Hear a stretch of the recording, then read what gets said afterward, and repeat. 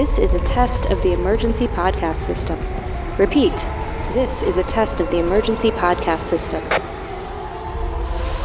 Disaster Girls is an unironic excavation of disaster movies with profiles as high as the tallest volcano and as low as the Marianas Trench. In order to ensure your safety and enjoyment, please remain calm and keep your ears locked on your hosts, myself, Jordan Crucchiola, and me, Amanda Smith. Hello, Disaster Divas. Welcome back to the pod once again. My name is Jordan Crucchiola. I'm Amanda Smith. And today we are delving back into the creature feature realm with Stung from 2015. I would say a bug disaster movie of surprisingly good visual quality. Yeah, I was really pleasantly surprised by how good all of the wasps looked. That was unexpected. Yeah. And you got a lot of good close-up encounters between people and the wasps. You really got a good look at them. You're like, wow, that's a real practical big-ass wasp right there. Yeah. I would not want to see the warehouse where they stored all those things. They were very large and very unsettling looking. I believe I'm on the summary for this one. Yeah, they tend to be a little tighter when you do them, so sure. Okay, I'll go for the summary for this. Stung opens up on two caterers, a gal who owns the business and her employee, Paul.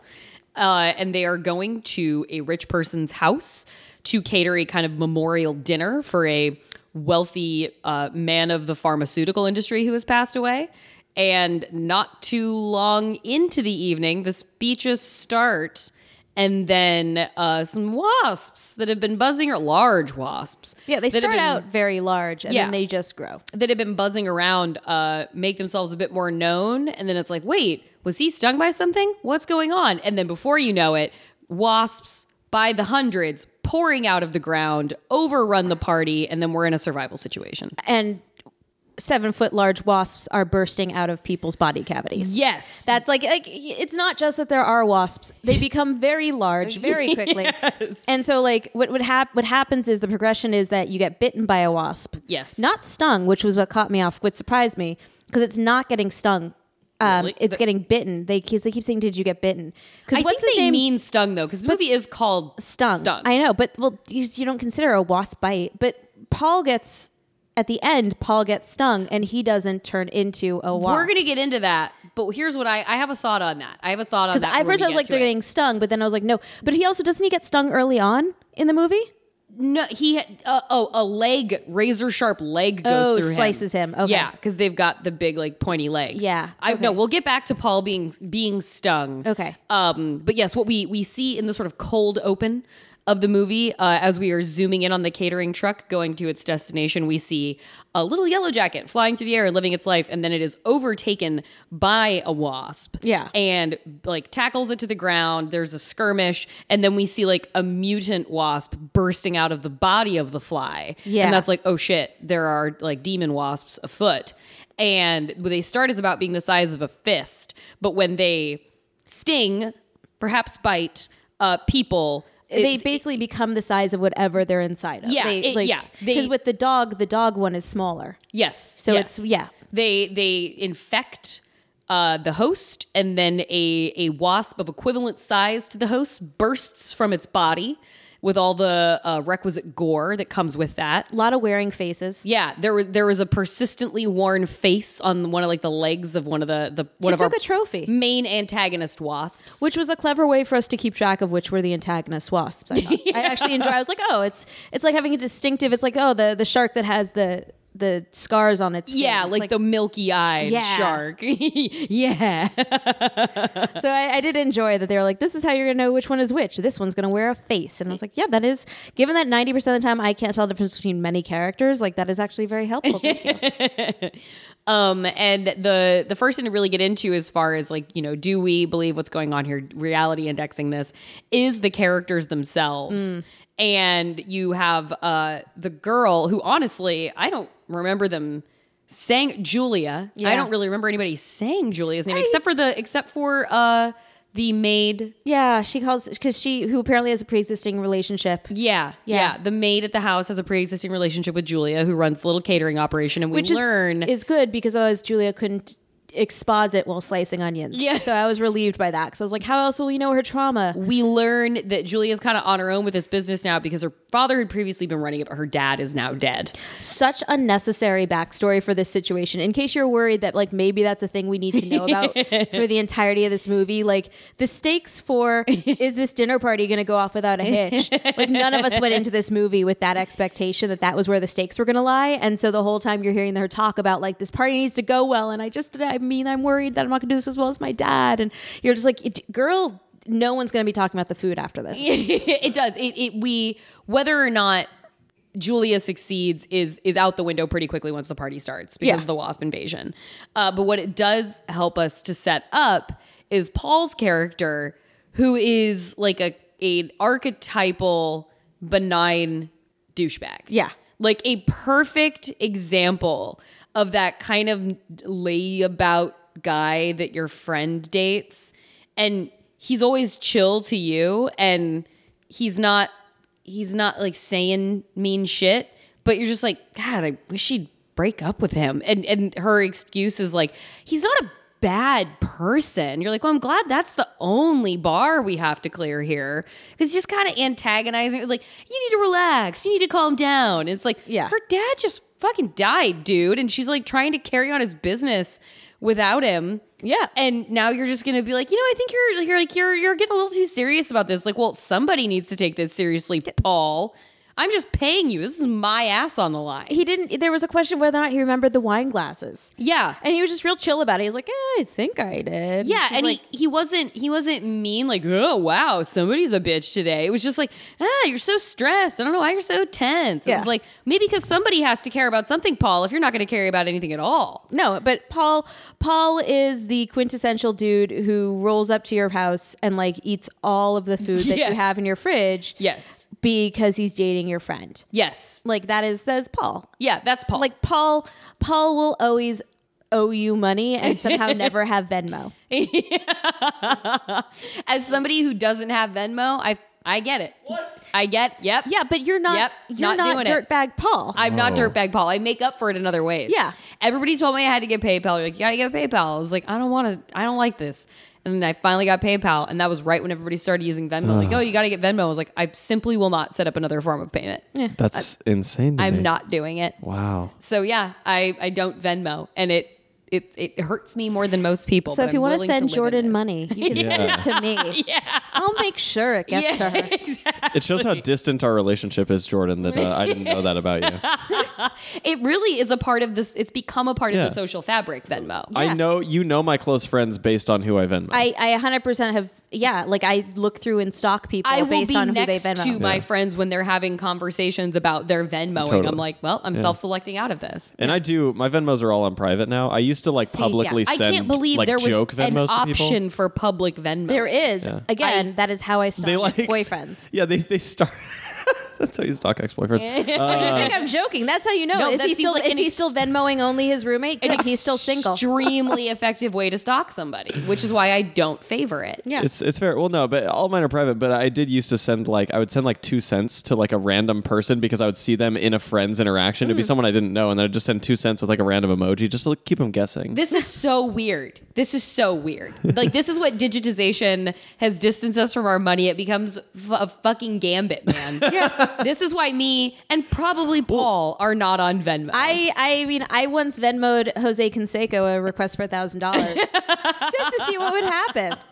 Yeah, that's not bad. Hey, you don't ask, you don't know in that case. I was like, Yeah. you know what? Worst case scenario, he hunts me down and hurts me. But best case scenario, he hunts me down and hurts me after Venmoing me $1,000. $1,000. I just always liked the idea of a 2-cent transaction because it most likely means that the company spent more processing that transaction than was actually exchanged, and I just love that. Anyway, Okay, I've taken us off track. Dirtbag Paul. Dirtbag Paul. And of course the movie isn't this kind of sort of trashy throughout, so it's very surprising that at the beginning of the movie, Julia spills coffee on herself when they hit a bump in the road, and so takes off apparently she has nothing on under her sweatshirt. Yeah, She just takes off her sweatshirt in the cab of the car and it just has a bra underneath. And of course, Paul is like, you know, the direction is like, okay, Matt O'Leary, be performatively engrossed in her you've boobs. never seen boobs Yeah, before. you've never seen a topless girl. And she's got a bra on and everything. But And it's a very covering bra. It is a full cut bra. Yeah. That was not like a demi or a No. push up. There was no cleavage to be like not. She's not showing off a lot there. Yeah, there was. It's No. not like this was a particularly sexy bra they threw on her. No. It was so. And when that happened, I was like, "What the fuck is this?" And then I was like, "Wait, right? It's a Rat Pack movie. It's Brett Ratner." right. Oh no. But that like It's Brett. And so I was like, but then clearly the Brett- rest of the movie doesn't like adhere. Like because Julia they doesn't end up threw with that like in as she does end up again not wearing a particularly. she ends up in a tank top, but she Yeah. doesn't end up with like, oh no, all of my shirts have been shredded. Like that doesn't happen. And so it was just like it's a prolonged interaction where he like cannot keep his eyes on the road. And she somehow, even though every girl knows when Yeah. their boobs are being stared at when they have a whole shirt on, let alone when they're sitting in just a bra.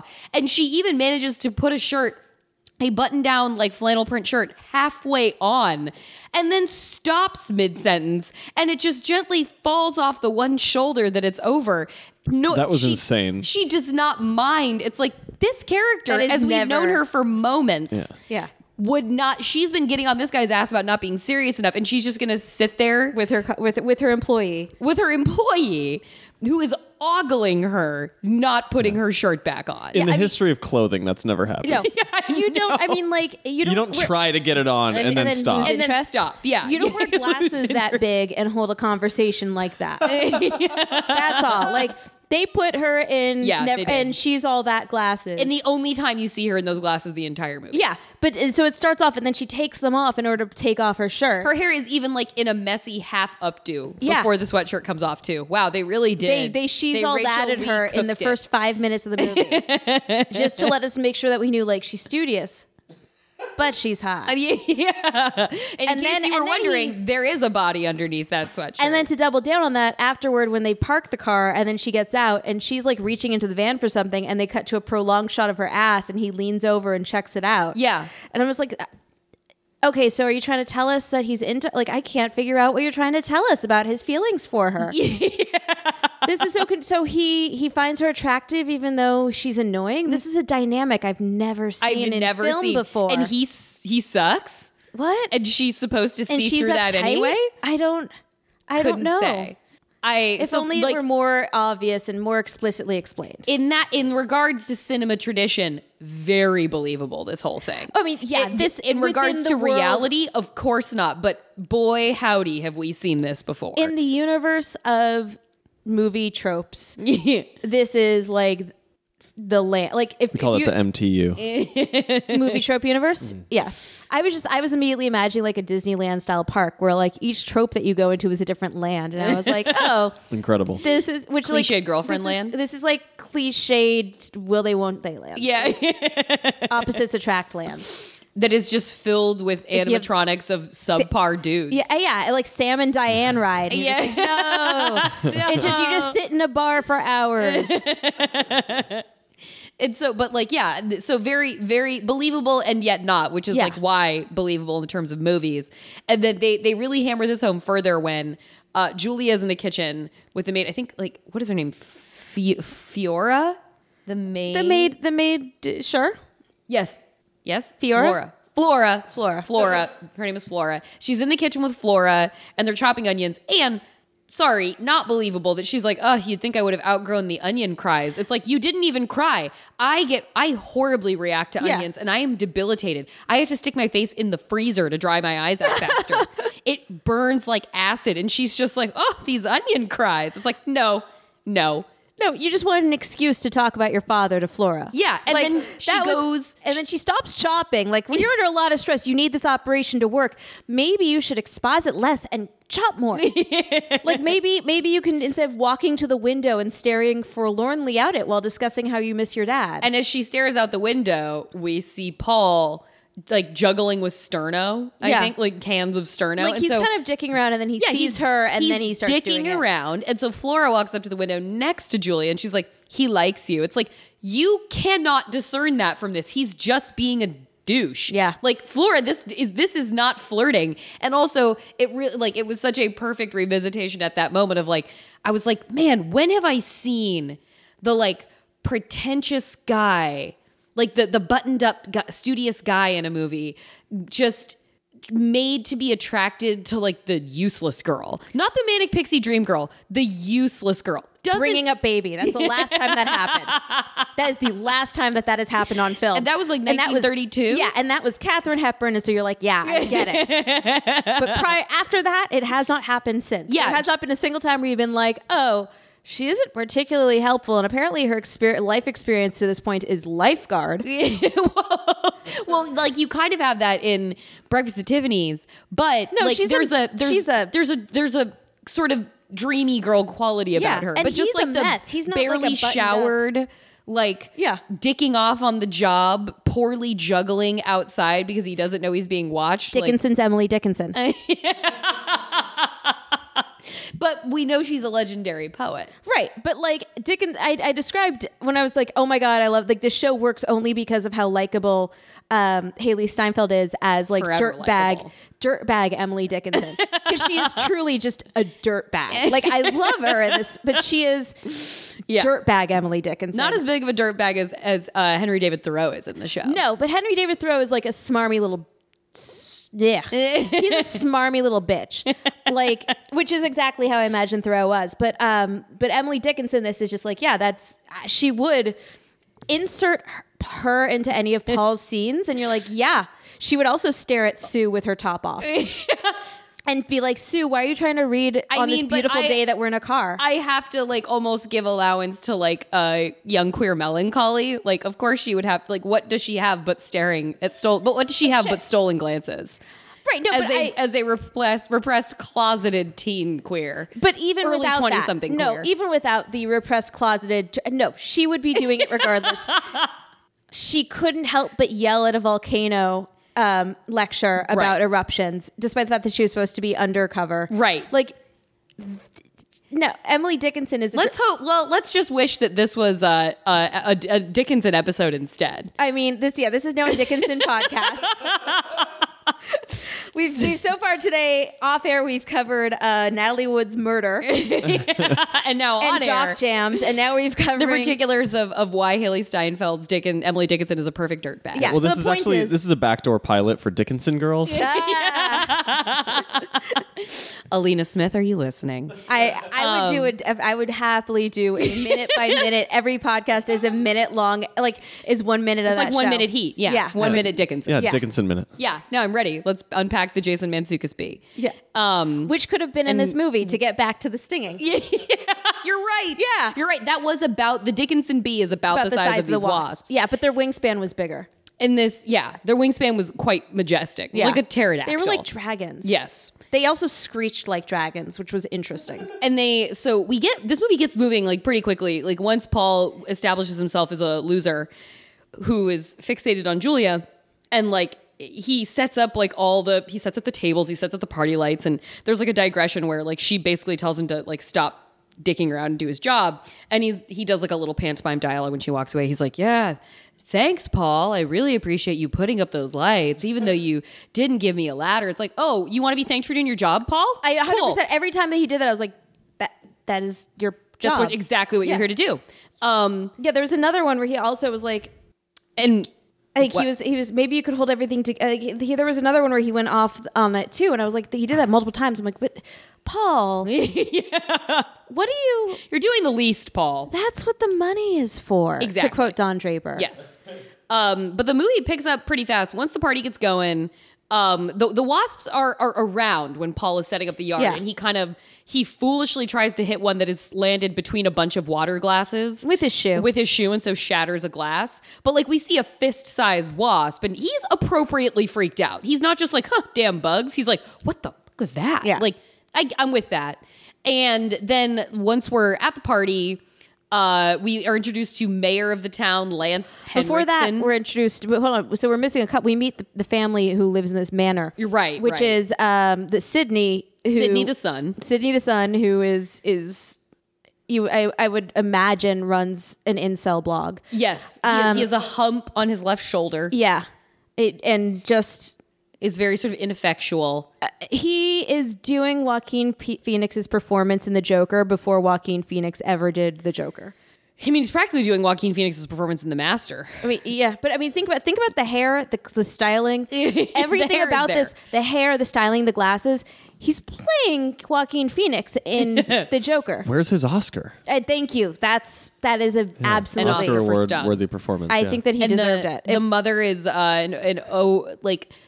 Grey Gardens, aloof. Yes, Grey Gardensy, aloof, but like overbearing to her like emasculated son. Yeah. The father is dead, hence the memorial dinner. and Paul stumbles upon her, meets her in the greenhouse that she has, which has these like larger than life flowers. Yes. which lets us know something is amiss with Yes. size in this house. This is a natural place. Yeah.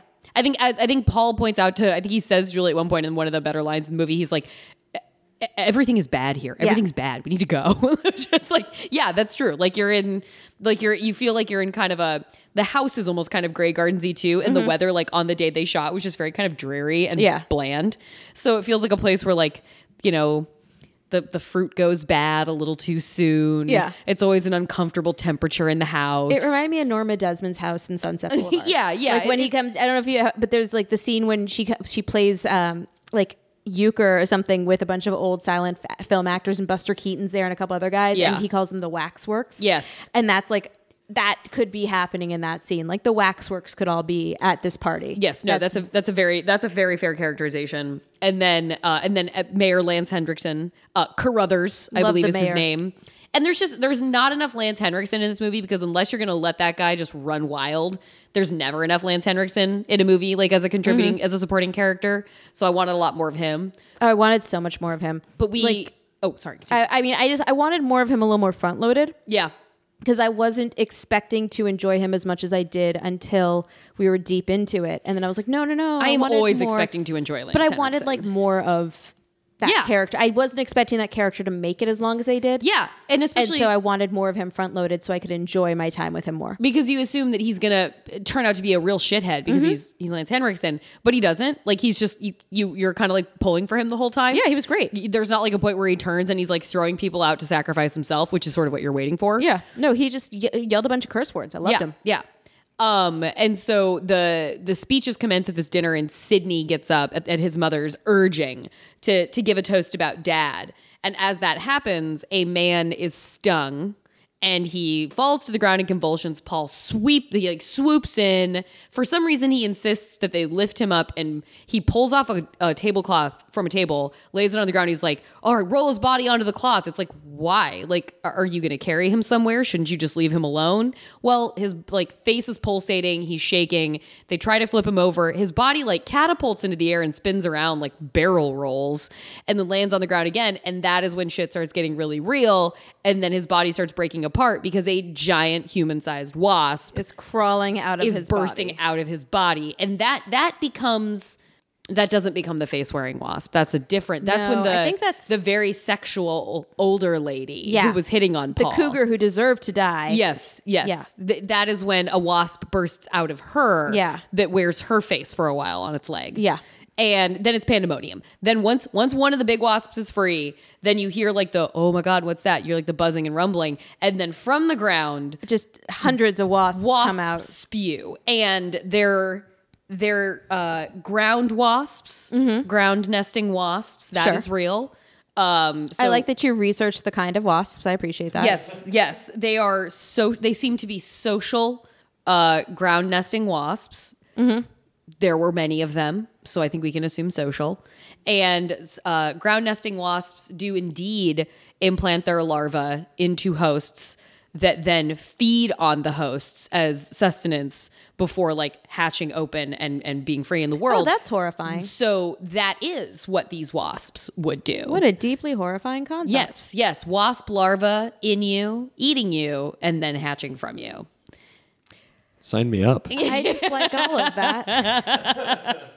And then it's a panic. Everybody's running around, but it's one of those things where whenever there's like oh my God, it's bees or like something like this, everybody's running around, but like not not nearly enough people seem to be getting stung. Like they're all like there are some that are, but for the most part, like people running around amidst a million. They're like bugs. not even running though. They're like casually walking. Yeah, there's Maybe definitely some quickly walking. Like, people. There was like an older woman in pink in the background who was kind of just like trotting along, and I was like, okay. And then there's like, and yet there's that one woman who like throws herself into the frame across the table, who is the only person really acting appropriately out of her mind at that moment. If these giant wasps are flying all around you, like swarms of them, you'd be bolting for like as far away as you can go. Yeah, the fact that it is not an immediate disbursement in like every direction instead of people just running in circles was like, come on now. It looks like a fire drill at work, like a practice, like, everyone knows that it's like bullshit and they're just like annoyed to get out of their desk. Like it looks like one of those fucking things, just like filing out slowly. Fuck. And so that didn't seem... It did not seem like the extras were not giving us the appropriate level of panic. There were, and I was watching because I love to find a good extra in those scenes. I love finding the one stellar extra. Yeah, really, and we're very rewarded in this genre with that. Normally, yes. And this game, I was really looking, and I was like, nope, nobody's. The woman who threw herself across the table really did it for me. Did it? Okay. Yeah, for me, but I was not like, really anyone else. Yeah, it was. There were no moments where I was like, yes, that extra put his all into it. Yeah, that person was like, this is my moment. Yeah. And we didn't get a lot of that. And even along the same lines of that, it felt very unbelievable that Julia and Paul run to take shelter in the house because Flora runs out the door and she's like, Julia, and she calls her into the house. Mm-hmm. Why did nobody else run for the house? Because no one else had thought to put a tablecloth over their shoulders to protect themselves. Which when that happened, and I was like, well, are they hiding from, like, can the wasps not see linens? What is happening here? Because that's not what particularly I understand a good about protective. Wasps, they have. As I was reading about them, low resolution vision. So when they exit the hive for the day, their first act is to like buzz a bit around the entrance to the hive, and sort of create a mental map, so that when they leave and come back, they've created a map of it in their minds, so they know how to return because they don't exactly have keen eyesight. They must get really good prices on like movies and stuff because they could still buy DVDs. You know what I mean? Like they don't have to worry about like Blu-rays or 4K. No, high def image quality is not a pressing concern for the wasps. But they would have seen a giant tablecloth running across the lawn with 4 legs running. Is all I'm saying. Yes, no, you're absolutely right. Yeah, and then but they were the only ones who had a tablecloth on them, so they were able to run to safety. Right, they run into the house, and then when they get into there again, there are only 3 other people in the house when they get there: Sydney, the mayor, Sydney's mom, and Florida. But nobody else has thought to run up to the house, which is just insane. And so they get inside, and then they're like huddled in the kitchen. And then, it's the, what are we going to do? How are we going to like hunker down in here? Are we going to run for help? And that is when we get a little bit more time with Sydney and his mom. Oh, you get that dynamic really going. And one of those things for me that was tough that I had a hard time figuring out was the line that he had between like weird Norman Bates love for his mom. Yes. And then also absolutely hate disdainfulness for his mom was like, I know that they can be both. Right. The Venn diagram. You can definitely Venn diagram. But there was also a little bit of like, we're going real back and forth here on this bit. Like I can't get a read on him on this. And so like when he hates his mom, was ready to shove her off, to immediately kill her when, later on when the larva comes out of her. Yeah, it turns out it hurt because normally the transformations out in the lawn only took like a second.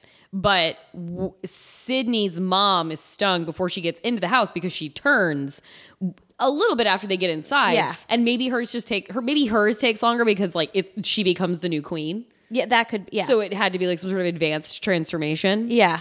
But so it is definitely those things where you're just like, well, but there were times I was like, I'm not sure whether he loves or hates his mom, and not in a way where I'm like, I can't get a read on it, because if that was an inconsistency for me. Okay. Not so much like, oh, it's both of those things. It was more like, no, it feels kind of like sometimes they just don't know what they want to do with that character. And Sydney, who is played by Clifton Collins Jr., to me, he was creepy enough to skate by sort of on just like whatever his relationship is with his mom, it's creepy because he's unsettling. He was great. And he has, and he runs like he's out of the room with, he's out of the kitchen with Paul and Julia when somebody tries to get in, like, help me, I need help, he's outside. It was the organ player. Yeah, and that's when we really see that Sydney is an asshole because he refuses to let the guy in. He's like, what, and let those monsters in here? Like, he doesn't even have a hesitation. He's like, we're not letting this guy in.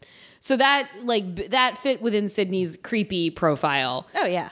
And then we run back into the kitchen because Sydney's mom is screaming. Or no, Flora is screaming because Sydney's mom has like attacked her with a knife because she's going crazy because she's about to turn into a huge wasp. Mm-hmm. And when she jumps up on the kitchen island to kind of like menace at Sydney, he like just shoves her off and he gets this weird, gross kind of giggle. Yeah. Before he... Again, he goes full Joaquin Phoenix in the Joker. Again, this is just where we're getting this. Like Joaquin Phoenix's performance is not original, is what I'm saying. Yeah, it's entirely. it's totally. He's just being Sydney from Stung. Totally borrowed from 2015's Stung. Yeah. Good job, Clifton Collins Jr. Your work unheralded to this point. Yeah. So then they flee the kitchen, they run out, and then poor Flora. Yeah. Poor Flora doesn't make it as a Flora result. gets a brutal death. Yeah, she you think she's gonna die as a result of her stab wounds after Sydney decides to make like a racist comment her direction about being Latina, and then she is in fact stung through the eyeball. Yeah. From behind, through a wall, through her skull, stinger, boom, comes out her eyeball. Oof. And that takes our heroes to the basement. And here's where me and you diverge on Paul. You're fully anti-Paul. I'm not fully anti-Paul. I don't mind Paul. But I also think Paul's doing exactly what he is like. Because Paul, I will interject to say that Paul, at every turn where there is like a throw yourself into danger to save somebody moment, Paul's pretty much Johnny on the spot. That is, yes, but that is the requirement for Paul in this role. Like if he weren't doing that, then he would be a complete failure. But he doesn't even do it character. reluctantly. It's not like, oh, fuck, I gotta do this. He just like, there's a whole exposition moment where he's like, I don't know, I just have this reflex. Something goes wrong, I just run into danger. And he's like, I used to be a lifeguard. Kid was drowning, you dive in the pool. Like, and yes, that's him doing his job. But I feel like Paul very readily throws himself into peril in pursuit of a solution. Which I think Paul does it entirely for the fact that he likes the accolades at the end of it. yes, and that seems unsettlingly true. Yeah. With his need to be like, at one point, like we are well into the disaster at one point, and Paul is talking to the mayor and Julia's away from him in the other side of the cellar, and he's like, you think she'd be like grateful for me? That was the part where I was like, that's when You I was think like, she'd be grateful I'm here? It's like, No. you're thinking about that now, Paul? Come on. she would be grateful. I think that she's trying to deal with the trauma, Paul. Paul. But he, like, I will give it to him for continually being the one to volunteer to go first and throw himself, to put himself at risk.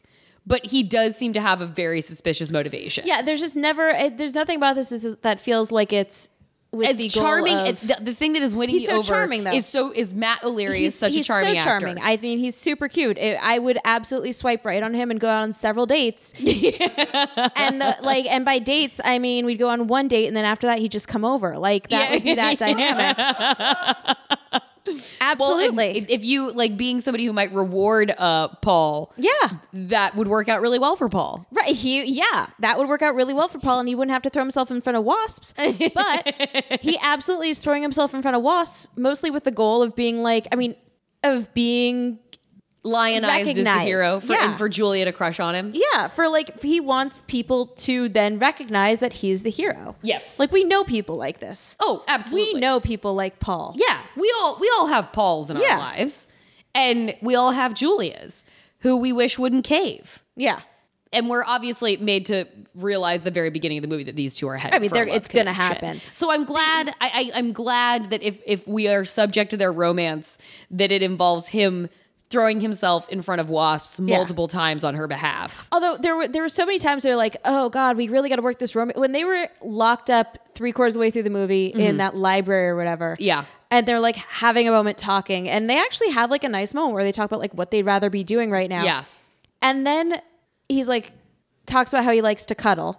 Yeah. And she gives him a hard time for it because toxic masculinity. Yeah, she's like, shouldn't you not admit that because you're a guy? And then he's like, fuck you. Yeah. And then he's like, I also, he's like, do you like to make out? And I was like, really? We're just going to, I feel like now is not the time, guys. Yeah, like, you Paul, are barricading a door to stop a giant wasp from getting in. This is not the moment to shoot your shot. Yeah. Like, save that shot, keep the ammo loaded,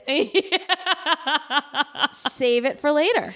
What we get immediately following that moment, because up to that point, Julia she's not been a pathetic heroine, but she's been kind of a non-event. But then what I do like once we've advanced to the library, by the way, we get out of the cellar there's so much. Yeah. Cellar because Sydney, turns out he was stung. Of course he was. And was. he is slowly transforming. And out of his shoulder hump grows a small wasp companion that functions as his second head. It was so great. And his consciousness, and it's actually pretty. The practical effect itself is quite cool. And then when the wasp surfaces, they're immediately in sync. So the wasp looks one direction, and so does Sydney's head, and then they look back straight, and their heads move in unison, which I thought was a really nice. It was touch. a really good. I actually really enjoyed that. Yeah, I liked Sydney's Cohagen. Yeah, his little wasp Cohagen. So they knock out Sydney with the shovel and run out of the basement. And we lose the mayor along the way, which is a real shitty loss. Such a bummer. And again, you expect him to throw somebody in front of him to sacrifice them, but it turns out he's actually a good guy. And he's like, get out of here, run. And he effectively sacrifices himself to save Paul and Julia. He gets half eaten by a wasp, and then he just lets him go. Yeah, he's the real damn hero. Yeah, he's the real damn hero here. He's not asking for gratitude in return. He's not trying to fuck someone in exchange for honestly, saving their life. I would have rooted for him and Julia. I thought they had nice chemistry. Yeah. Do we know when they're in the cellar? Mayor wants a bottle of wine, and he's like, "Can anybody open this for me?" And they don't have a wine key. The shoe trick is the work. shoe trick real? Mm-hmm. I've never used it, but you can do it. But you've heard of this, yeah? The shoe trick, yeah. So apparently, what Paul does, he's like, "Oh, I learned this trick," and he puts a bottle of wine in his shoe, and then he slams that shoe against a brick wall. But so what you put the base of the wine bottle in your shoe, right? And so the impact of doesn't break the bottle, yes, but the force as that happens basically pops the cork out. No shit. Yeah, it's witchcraft. That is really witchcraft. I really I want to get a shitty bottle of wine and try this. I mean, I have several bottles. I just don't want to hurt the walls. Right. Yeah. I would go outside on the sidewalk. But I'm going to try this. Listeners, divas, and maybe not by the next episode, but at some point I'm going to fact check this. We should issue the Stung challenge on TikTok. If anybody wants to prove that this wine bottle shoe trick works, apparently you put the bottle in the heel of your shoe, so it's sitting up in your shoe, and then you slam down the heel of that shoe onto the ground. Oh, that makes sense. And the impact forces up the cork. Yeah, no, at least enough to grab it and shimmy it out. We don't recommend doing this because if you get hurt, it was not something that we suggested you do. But if you choose to do this of your own volition, having seen it on the internet or in the movie Stung, let us know about it. Yeah, let us know. Yeah, tag us on Twitter or Instagram. Not on Instagram. We don't have a pod Instagram. Yeah. We can I barely managed reality. to maintain our Twitter. We will confirm the reality indexness of that trick later on. Yeah. But the loss of the mayor results in them ending up in the library where they have their "so you like to make out" weird pivot. But then when the wasp does break through, there's a great moment where the wasp stabs through the table that's blocking the door with its wasp leg, and it stabs Julia. And then Paul grabs the wasp leg, which is just a very funny thing to me. Yeah. He's just holding onto a wasp foot. Just keeping it in place. And Julia, and they're like, flip the table. So while they're imagine your own foot through a table and some dick beneath you is just holding onto it and you're like, let me go. Jesus. And then somebody is haha, screwing with you, holding onto your foot through a table. Yeah. Well, then they get up. The table, the limb is not breaking off this wasp, and they flip the table, and since they've got the wasp's leg, it flips the wasp with it.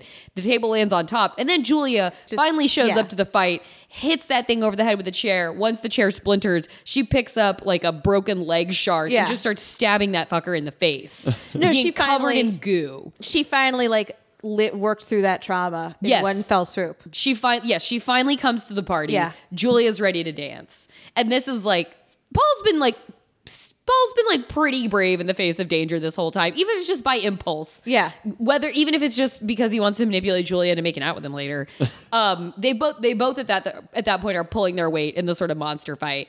Well, then they manage to get themselves out of the house, and it's daylight by the time they do, and they're gonna go, but a giant wasp, I think, is it the mom wasp? It's the mom wasp. The mom wasp tracks them coming out of the house, Yeah. descends, and here's what I want to say about the stinger with Paul. Okay. I think because the stinger is huge. It's like the size of a chef's knife, but Yeah. it's like curved. The stinger goes through Paul's left shoulder.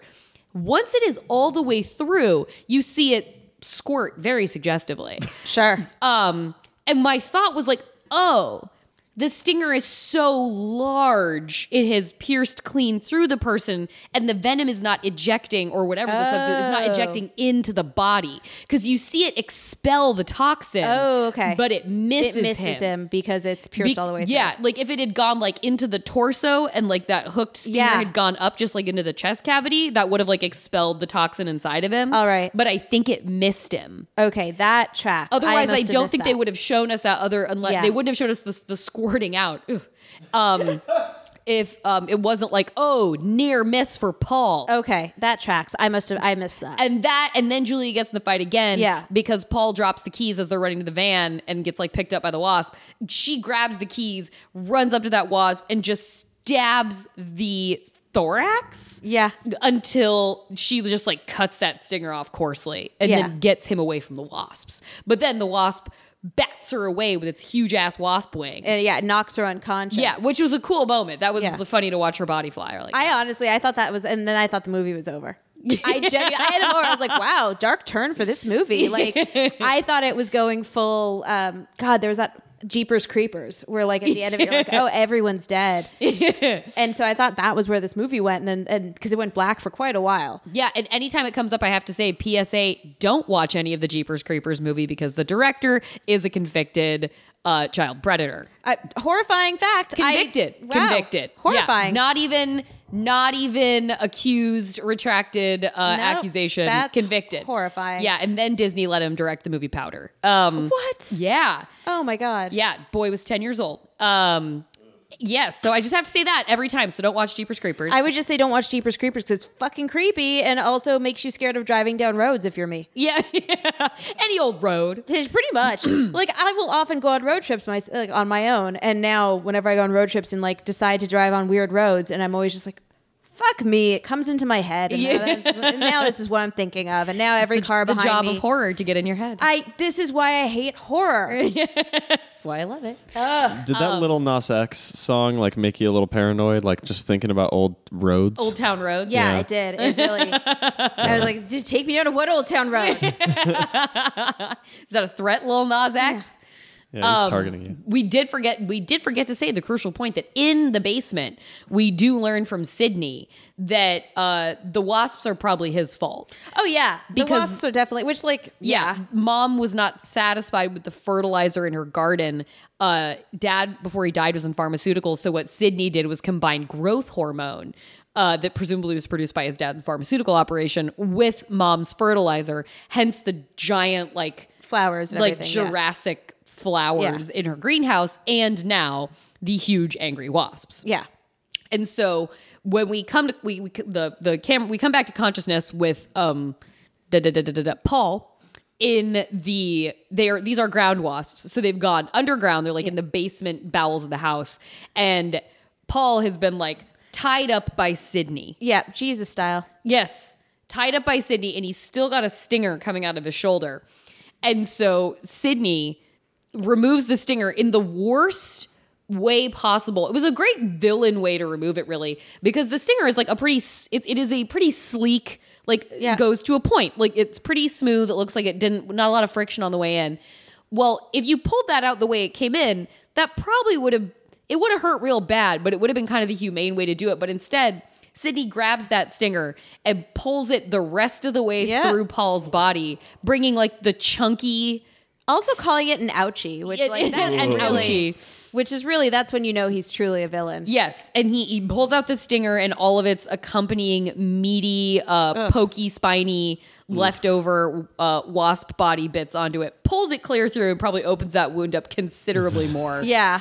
And then we see Sydney keeps telling him, like, Mother chose you. Mother wants you. You're going to be my new dad. Yeah. He does say, you are going to be my new daddy. Daddy. Which is just the worst. Oh my God. Yes, Clifton College Jr. plays this appropriately, simperingly, disgustingly. Yeah, it was when he said that I was like, this is With his wasp shoulder brother. His wasp twin. Yeah. Coming out of his body. God. And I love the wasp layer. I love the climax of this movie. It was great. I love the climax of this movie because you see when he tells him, like, you're gonna be my new daddy, we cut over to Mama Wasp. Yeah. And Mama Wasp is like pumping eggs into some corpse on the ground. And then the bottom of the body extracts from the corpse and starts moving toward Paul. Yeah, you and got it's just a this larva. huge gaping pussy opening where larvae are coming from. And the larvae are like the size of French loaves. Yes, yes. Like it is a loaf. It is a loaf of larva. It is huge. And it's that like translucent white It is color. so gross looking. It's horrible looking. And it gets right in Paul's face. And Matt O'Leary so effectively looks like he's going to throw up everywhere. And you can just imagine a stench. Oh, like God. a It's pungent. just the whole odor. sequence is horrifying and like disgusting, and and then perverse. the larva just comes. the Just- larva's making noises. the Which larva- larvae don't make noises, you but this is like watch it- making baby larva sounds. You watch it exit the mama wasp. Yeah. And it is the most horrifying Oh, it just- grotesqueness. yeah. Yeah. Like it looks like it smells and sounds terrible. Yeah. And it's got that pale white color. And apparently, it's going to go down Paul's throat. Yeah, Sydney Sydney it. thinks that the entrance point is Paul's mouth. Yeah. And I will tell you that proportionally, that was not going to work. No. That was not. That was not going to be a face hole that fits.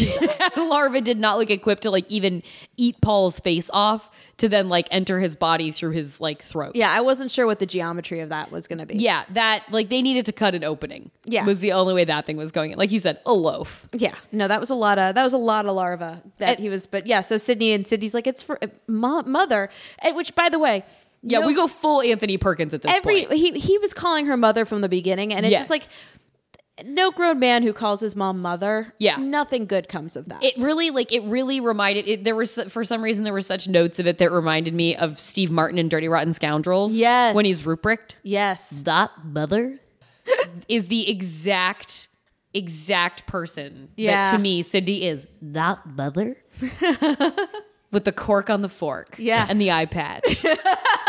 Like Sydney definitely needed to put a cork on the fork. Oh yeah. When Sydney had his own stash of like special beer, and I was like, "How have you ever left the estate long enough to know what special beer is, Sydney?"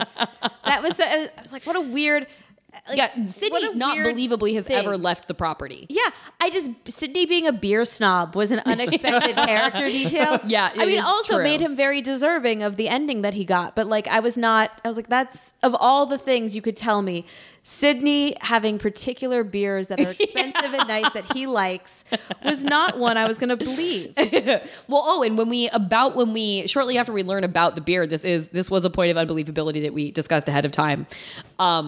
At one point, Paul excuses himself to go get high with the organ player, and he comes back smelling like weed. And Juliet comes up to him and she's like, "Thanks for the invite." And Paul goes, "Oh, I didn't think you'd be cool with it." And no, she wouldn't have been She would cool never with it. be cool with it. She's She's been not like, gonna- get your act together and do this job. Yeah. She absolutely would not have been like, why didn't you smoke me out at work? That was No. absolutely No. ridiculous. That would have been a moment where she would have been like, wow, nice, Paul. Yeah, And he's like, way to "What?" be professional. Yeah, what? I can smell, because then she says like everybody can smell it on you. Yeah. It's like, so are you saying that you too wanted to reek of marijuana? Like, what are you saying right now, Julia? Julia was as thoroughly drawn as the stick figure. A popsicle stick creation. Yeah, she was Forky is a more thorough character than Julia. But she does really step up in the end, and this is part of why I love the climax so much. Yeah. So Paul is attempting to be, Sydney's attempting to force feed Paul the larva. And then we see like hedge trimmers, electric hedge trimmers burst through Sydney's chest. Yeah. Because Julia has arrived back on the motherfucking scene. She's in a black tank top now, so you know she's serious. Yep. She's covered in blood. Her eyeliner is darker. Her hair is down.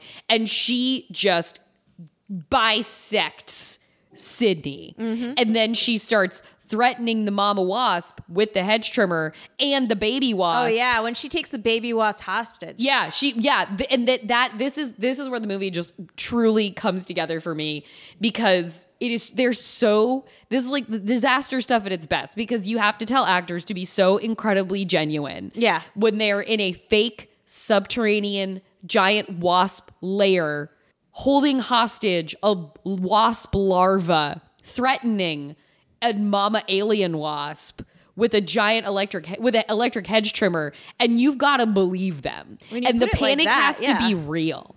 And there was a director being like, all right, action. And then it was frantic, screaming. She's shouting at a giant wasp puppet, holding an electric hedge trimmer, holding a loaf of wasp larva, and he's like bleeding out. And Matt O'Leary was so good at frantic running as Paul this entire movie. He constantly looked like he was made of sticks. Like his arms were flailing and he'd kind of fall like every fifth step, but he would never really hit the ground. He would just recover.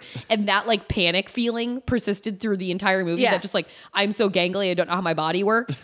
And then like they're running through this like basement set. And I was like, this is so unhinged. Yeah. And everyone is fucking selling it right now.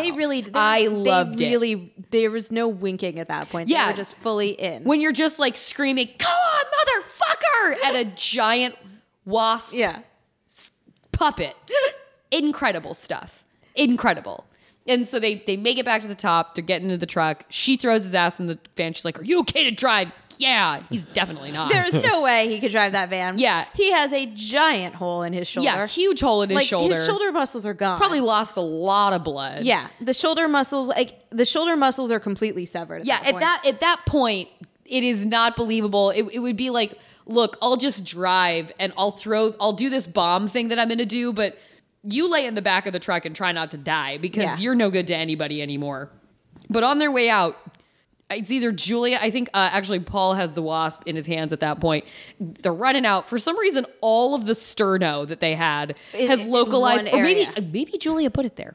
Maybe Julia was preparing for this, because she did come in very prepared. Yeah, that seems like a lot of... Because she did have the truck backed right up to That's the door. True. She did, was ready and waiting, and she knew when she asked Paul to drive. She unloaded maybe all the extra I think sterno that's what from the back of the truck. I think that's what happened. Yeah, I think she made a little pile of sterno. Yeah. She couldn't have known the baby larva. She couldn't have known the wasp. She just larva was was going to be planning there. on... She was going to plan on a fire. Yeah. So she drops the wasps on all these cans of sterno, or drops the larva, gets in the back of the truck. Paul starts driving. Yeah. She lights one can of sterno on fire and throws it onto the pile. And at that point, she had also pulled a gas line. Yes. Yeah, she had pulled a gas line. She really came in hot. Yeah. She really came in hot for the climax. What a good heroine turn. And then we see the little baby larva burst into flames, and then the whole house is swallowed up in flame. And then they think they're getting away. And then there's a fire wasp. Yeah. And a wasp fully on fire. Engulfed in flame. Flying, covered in fire. Yes. Still going. Yeah. Doesn't stop. Attacking the van. Thoroughly attacking the van. Yeah. And not just like a little bit attacking the van, but like starts to attack the van, is attempted to be chased off, keeps going. Yeah. Is still on fire. And then gets in front of the van and starts to crack the windshield. Yes. While still on fire. And I think while fighting it off, while Paul is like trying to fight it off with his hand, it bites Paul's hand. Like it's eating Paul's arm. Yeah, it's really going. Yeah, its mouth is his arm is, I think, in its mouth when he slams into the trees. Yeah, he like at first they're stopped and he tells Julie like, get out of the car, and she's like, no fucking way. And then she buckles her seatbelt. Paul floors it. They slam the fire wasp between a van and a tree. And okay, fine. I'm sorry, Paul would not have had an arm. We saw that thing rip. We saw those wasps eat people's insides completely out and rip them apart. And he had two whole hands at the end of that movie. Yeah. And that was bullshit. I mean, That was not playing by its own wasp rules. That should have, his arm should have been gone several times over. Gone. But it should have also, like, from the force of then being slammed into the tree with the wasp and his arm should have been severed from his body. Yes. But instead, they end up alive and hooking up in the back of an ambulance. I was going to say, he wouldn't be able to mount her if he didn't have both of his arms. Yes, and he fully mounts her in an ambulance. Yes. They survive. They get to the ambulance. They have both undergone. She has undergone severe head trauma. Yes. She has been passed out in the passenger seat. He thought she was dead for several minutes. And instead of trying to revive her, he just is slapping her. Yeah. It's like, we just talked earlier about how you saved a kid when you were a lifeguard and you did CPR on him and he came back. Why are you just slapping Julia in the face telling her to come back? What's what you Amanda do with a woman? is just shaking Brain no her work. head. What you do with a woman? Yeah. I think Bing Crosby taught me that. Yeah. Yeah, could be. You just slap the unconsciousness out of her. That's what you do. And then, but of course, the wasps are not done. They're not done. So the main characters are quite literally having sex in the back of an ambulance. Yes. This shit. Which is just like, I was like, I mean, I've never been in a life or death situation. So I couldn't say definitively that I would forget all decorum. Right. And start just mounting another person and stripping them naked in an open back seat of a car. Well, Right. you're like covered in blood and like Covered in- injured. and, like, Blood, yeah, and, like, you have wasp a hole in goo. your shoulder. And you have just seen everyone die, and you almost died, and also you have a concussion and possibly a brain bleed. yeah, just at the very least, poor form. Yeah, it was like, okay. We would have gotten the message about them being together without like the full ambulance sex happening. And then the ambulance driver is kind enough to just close the doors on them. Yeah, with like the weird like, hey, like that's just what just a kids grin, do. like Yeah. Not the first time I've seen this. yeah. Meanwhile, I really wanted to know, like, as they're doing this and they're panning through, and there's like, you can hear the radio chatter, and they're like, we've got and I was like, I want to know what the code is for we have giant wasps overtaking a family manor. And you know, contrary to what our heroes think, the wasps have not been vanquished. No. And then we see another wasp. We see a cow head first. We see a cow head first, and then we see a wasp flying with a full cow attached to it because Is that what it was? Okay. Yeah, it was a full cow attached to it because it has exploded through the cow. Genuinely was like, why do the wasps have cow print now? No. I knew that they had come out of cows. I got that, but I thought they had adopted the cow print pattern, and I was like, it was fully wearing the cow and its bell. Oh, okay. That's cool. why you hear the bell, and then we see like many of them. Yeah. So to be continued. Yeah. So there are no cow-sized wasps. Yeah. But yeah, I was like, it's weird that they adopted the cow pattern. Yes. That makes more sense. Thank you. So then, what is this movie really about, right? So I don't really.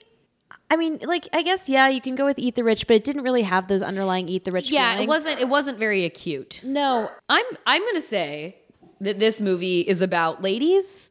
Don't actually settle. Don't settle. Okay. Like, just because, like, as much as I will, and ultimately sign on for this romance if we must, because I like Matt O'Leary. Just because a guy, like, does goofy shit, if he's doing that in the wrong context, that's not cute. That's not charming. And the best that one can do is not like flippantly being a child in situations where you should very much be able to be a grown-up. Like, that's not insouciance. That's like fun or productive. That's like a boy you like kind of date or I guess make out with in high school, but not like when you're in your 20s running a small business, like trying to be a full-fledged person in the world. I would like for Julia to have been like, you know what, you did a lot for me, but ultimately I'm going to have to go another way, Paul, because I can't really trust that if we're not in a life or death crisis situation, that you're going to be able to step up. I feel like you need chaos, Paul. And I frankly don't want to start a relationship with somebody where we got together in a chaotic situation, because then we're going to be seeking to recreate that chaos, Paul. Yeah. And then you know what? That's unhealthy. Yeah. No, chasing that dragon all the time. That's addictive behavior. That's addictive behavior. They're going to be constantly, he's going to be like, oh, I heard about these giant wasps. And she'll be like, stop it, Paul. It's like, you can't. There are a very large cricket scene in the next town over. You want to go? Yeah. No, I don't want to. There are some seals that are larger than normal on the beach today. Larger No, than Paul. normal. Well, it's like you can't start a relationship with someone that you hooked up while on ecstasy at Burning Man. You know what I mean? Like you just sure. can't, because you're constantly going to be like Yep. needing that same level Yeah, of you're gonna wonder, like, heightened God, awareness. we connected so much. I wonder where that went. Well, Yeah. you're not on ecstasy at Burning Man anymore. Exactly. Yeah. It's just too. Julia, you're not running on adrenaline, just happy to be alive anymore. Just go date a banker. Go date a banker, somebody who can actually help you with your career ambitions. Or someone who at least like understands that you got to go through the checklist before you get to the venue. Someone who won't need your credit report to buy a car. Who won't need you to co-sign for the next fucking apartment. Oh my God, my ex-boyfriend. There you go. X. There's the Yeah. X in there. Yeah. Paul's all around. 30 years old, wanted a 23-year-old to co-sign his This is apartment. what I'm saying. Yeah. Paul was going to be this person. Yeah. Paul was going to be asking Julia Oh, for yeah. that cosign. On their, like, when they were going to get a place together, he'd be like, oh my God, I'm so excited, Paul. And they'd be like, oh, we just have one problem. Yeah. Paul's credit is catastrophic. She'd be like, you never brought this up? Yeah. And then fucking all the secrets are going to come out. Like, no. Don't settle. Women, don't settle. Okay. Yep. I found that one. That one. You really did. In Nice. progress. Okay. And I like it. I like it for I like. Stung. Okay. I literally did not have one until about halfway through your monologue. That's why it's a good partnership. Yeah, but it has nothing to do with yours. No, I don't know but what it was. It's just something inspiration, we about never being know where around it's you. gonna I know. So fun to watch, by the way. Like both of you, as like the conversation goes, I can always see the wheels kind of turning Yeah. where you're sort of unlocking the movie. Oh, it's like sometimes you Unlocking need it. to be really deep in it. Yeah, it's really Because good. what's tough is we didn't talk about this particularly, but I didn't dislike the movie, but it didn't get me. Okay. It didn't have me the way that like Boar had me. Okay. I mean, Boar, I was Boar's like, a great time. love every moment. Like with this, I was like, this You is kind of can you can get into every character in Boar. Like you hate Yeah. them or you love them, but like you're like, I feel it. Yeah. I feel these people. But like Stung just had something that like was missing something for me. Okay. So there were parts. So I was like, I couldn't find the second layer, but I think I finally did. And what I think it's really about is the burdens we carry with us from our parents. absolutely, there's some inherited. There's There's a some lot of inherited trauma there. So like whether it's Julia trying to live up to her father's, Yep. carry on her father's legacy. It was like there were two parallel threads of family businesses. Yep, there were. You're right. There was Julia's family business, and then there was Sydney's family business, and the wasps were the cause of the family. Sydney's family business was the cause of the incident, and Julia's family business was the reason that they were there. Yep. Yep.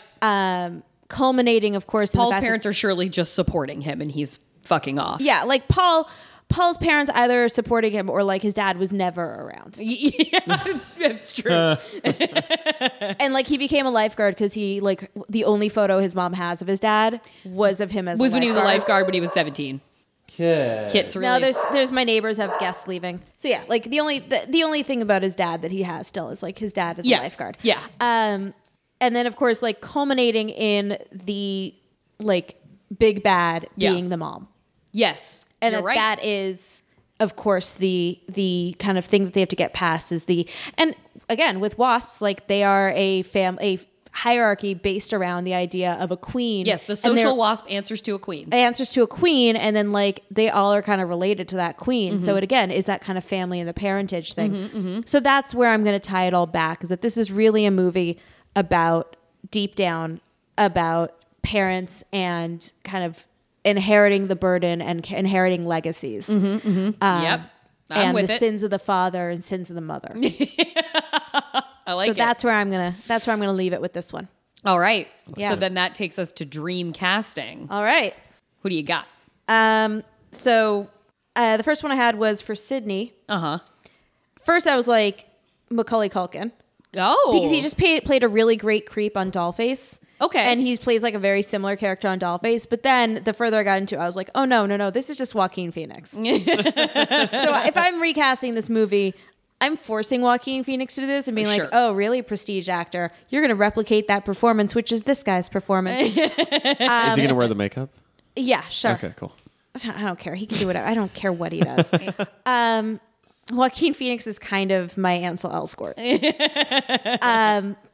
But then for the Paul and Julie, I'm expanding that, and I'm going to make the entire cast of Party Down. Oh. I'm making this a Party Down made for TV This movie. is the Party Down reunion This is film. the Party Down All reunion right. film. Yeah. Yeah. I would love to see Lizzie Kaplan in this chaos. Yeah. Lizzie Kaplan, Adam Scott. Yep. It's a perfect combination. Yep. Martin Starr, all of them. Yeah, you're absolutely I think right. that would be so much fun and would give us the bulk of people in the house that we needed that we're you're missing. Right. Yeah, we did need more. We needed more in the house. We needed more. Like in general, the house felt very understaffed. Was Yeah. another thing you and I talked about separately off air. Was like it feels like there's not enough people working this party and or in this house. So yeah, having the entire have Jane Lynch be turned into a wasp woman. Like, come on, Yes.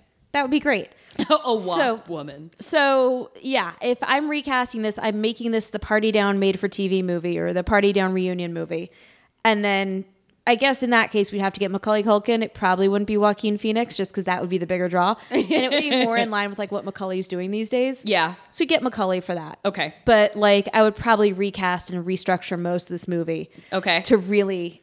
No, I think it's a really good idea. I think that's it's a movie people want to watch. I honestly want to pitch this right now. I think it's when this occurred to me, it's occurred to me weirdly enough last night before I read the reunion article. Yeah. And then I read it this morning and I was like, oh, I was totally on the right track. This was genius. Yeah, no, that makes a lot of sense. But last night I thought of it, and then the whole time I was watching that movie, I can even picture them in the pink bow ties. Yeah, it would be so fun. Yeah. Fighting the wasps in the pink bow ties. Adam Scott yelling at the wasps. Skill with Come on. comedy in the midst of all this would be really great. It would be so fun. So that's where I'm recasting this movie. Then I'm keeping, for my dream casting, I'm keeping Matt O'Leary. Okay. Because I just like him so much, and I don't see nearly enough of him. And his frantic skinny boy energy felt really right. But I am making... I'll start with the mom. I'm gonna make the mom Frances Conroy. Oh. And build her out a little bit more as like really go Grey Gardens with it, like you were saying. Yeah. I'm gonna make mom Frances Conroy. I'm gonna make Sydney. I like what Clifton Collins Jr. did in this, but I'm going to make Sydney Michael Shannon. Oh yeah. To complement Frances Conroy. Yeah. Age him up even. That makes it weirder. Really dial up the madness in the eyes. Yeah. Really hype up the threat level early on. And then for Julia, I am bringing in our apex predator, Kaya Scodelario. Oh my God. She is exactly who I want in this movie. That is the energy you need for this movie. Yeah. That is who I want. And we're even I'll bring in Alexander Aja as the director in this one too. We're bringing back he would do it. That would be a the great star and combination. director of Crawl and Piranha 3D, and we're making his Stung. Interesting, because again, going back to that family theme, that would be kind of continuing on with this idea that he with how he plays with the idea of the threat as a metaphor for family. And maybe this is Kaya has had to give up swimming Oh my God. from Crawl. Dad died as a result of his injuries and depression. So she went into her lifelong passion of catering. So she has become a caterer. Sure. She has become a caterer. And you know what? She's been through a fucking circus like this before. And I'll be damned if the wasps are going to finish what the crocodiles the alligators Oh my started. God, I love that. Yeah. Going from Crawl to Stung. Yeah. Come on. No, I Verb want that verb. to be the continuity on Yeah. that. I love that. Yeah. She can go from Crawl to Stung to Bit. Just keep her going. Yeah. Make it a franchise. Make it an anthology. So yeah, that's my fantasy casting. That character would really hate zoos. I like that in the creepy mother and creepy son roles, you guys combined cast the Joker and the Joker's mom. Oh my God. You're so right. Because I did not even realize Sydney is the Joker. It's the man what has been right. I'm saying. What is this movie really about? Joker. It's the Joker. It's Joker. It's the fucking clown movie. It's the clown. I mean, seriously. Oh, okay. Real original there, Todd Phillips. You just took out the wasps. Yeah, I think you owe the director of Stung about $1 billion. So where does that then? Where do you feel your towering infernos lie on this one? Again, With the preface that you've given us. I'm gonna go. Okay, so I regret my decision to rank Fire from Below as highly as I did. I regret that decision. Mistakes were made. I was still on the high of Fire Fingers. Right. Sucker for Kevin Sorbo, if ever there was one. Really, like the throbbing toxic masculinity of that movie was just, it overwhelmed my senses. And because of that, I now have to grade on a curve this week. Because I want to give it less than a 3. And I cannot. Because Okay. I gave Fire from Below like 2 3/4. Wow, last you really week. did. That's true. I went way too high. And I listened to the podcast and I was like, what was I thinking?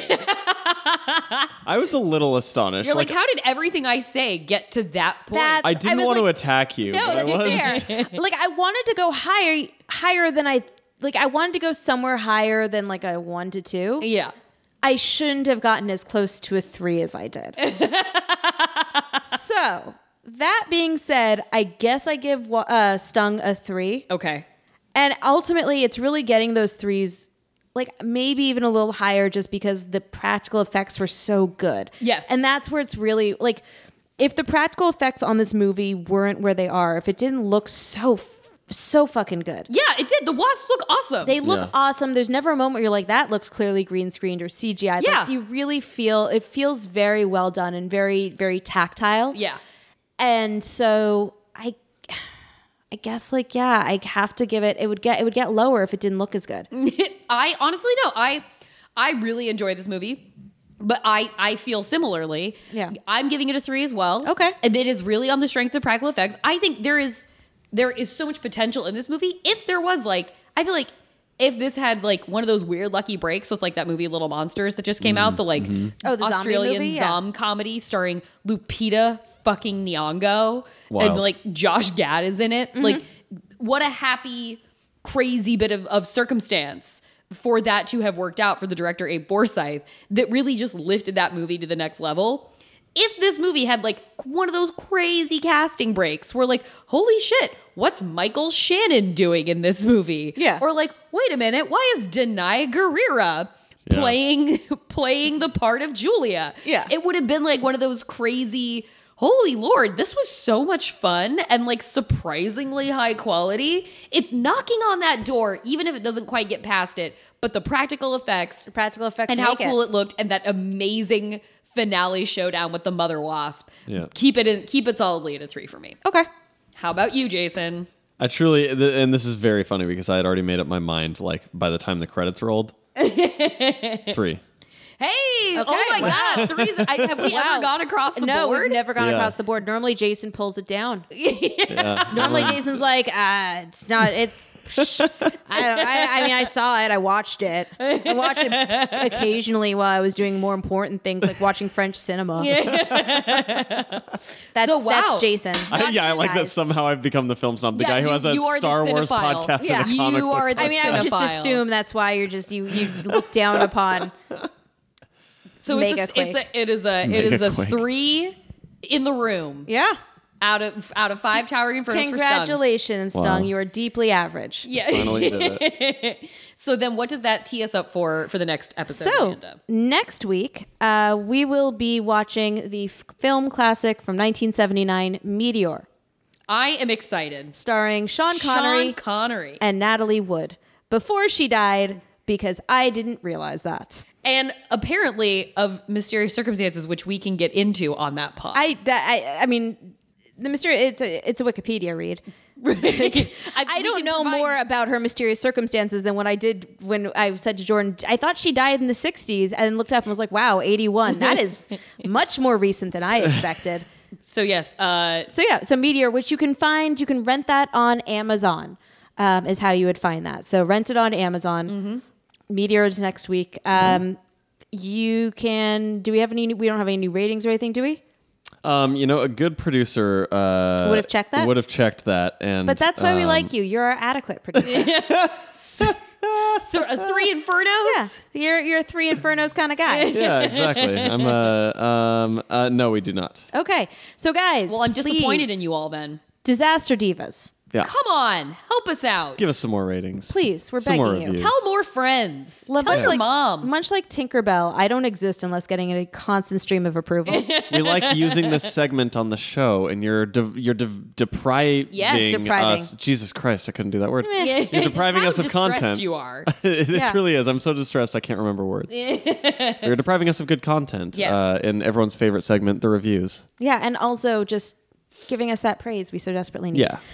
So please, guys, rate, review, share us on Twitter, share us on whatever sites you would like to share us on. Play us over the Thanksgiving table. Oh we my said. Oh wait, no. yes. Is Oh, this wait, this is after Thanksgiving. Play us over the Christmas Yes. table. Oh yeah, The Hanukkah table. Your Hanukkah, your Christmas solstice accompaniment. table.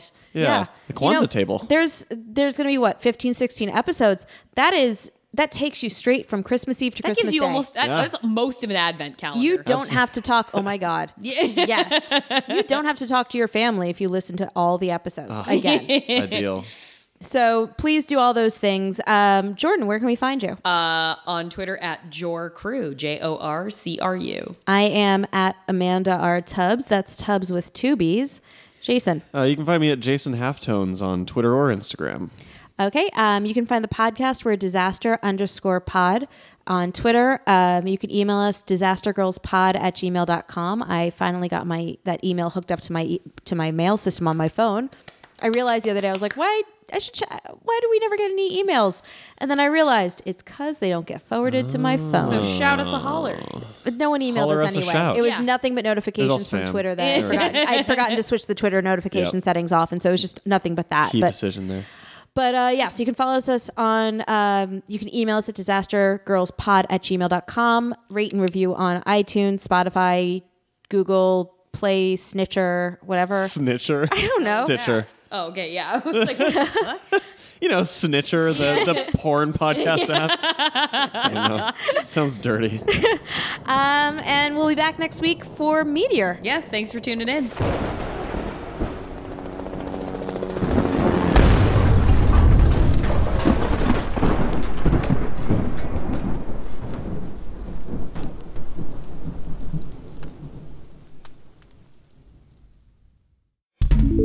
Thatmightbecool.com. You never know.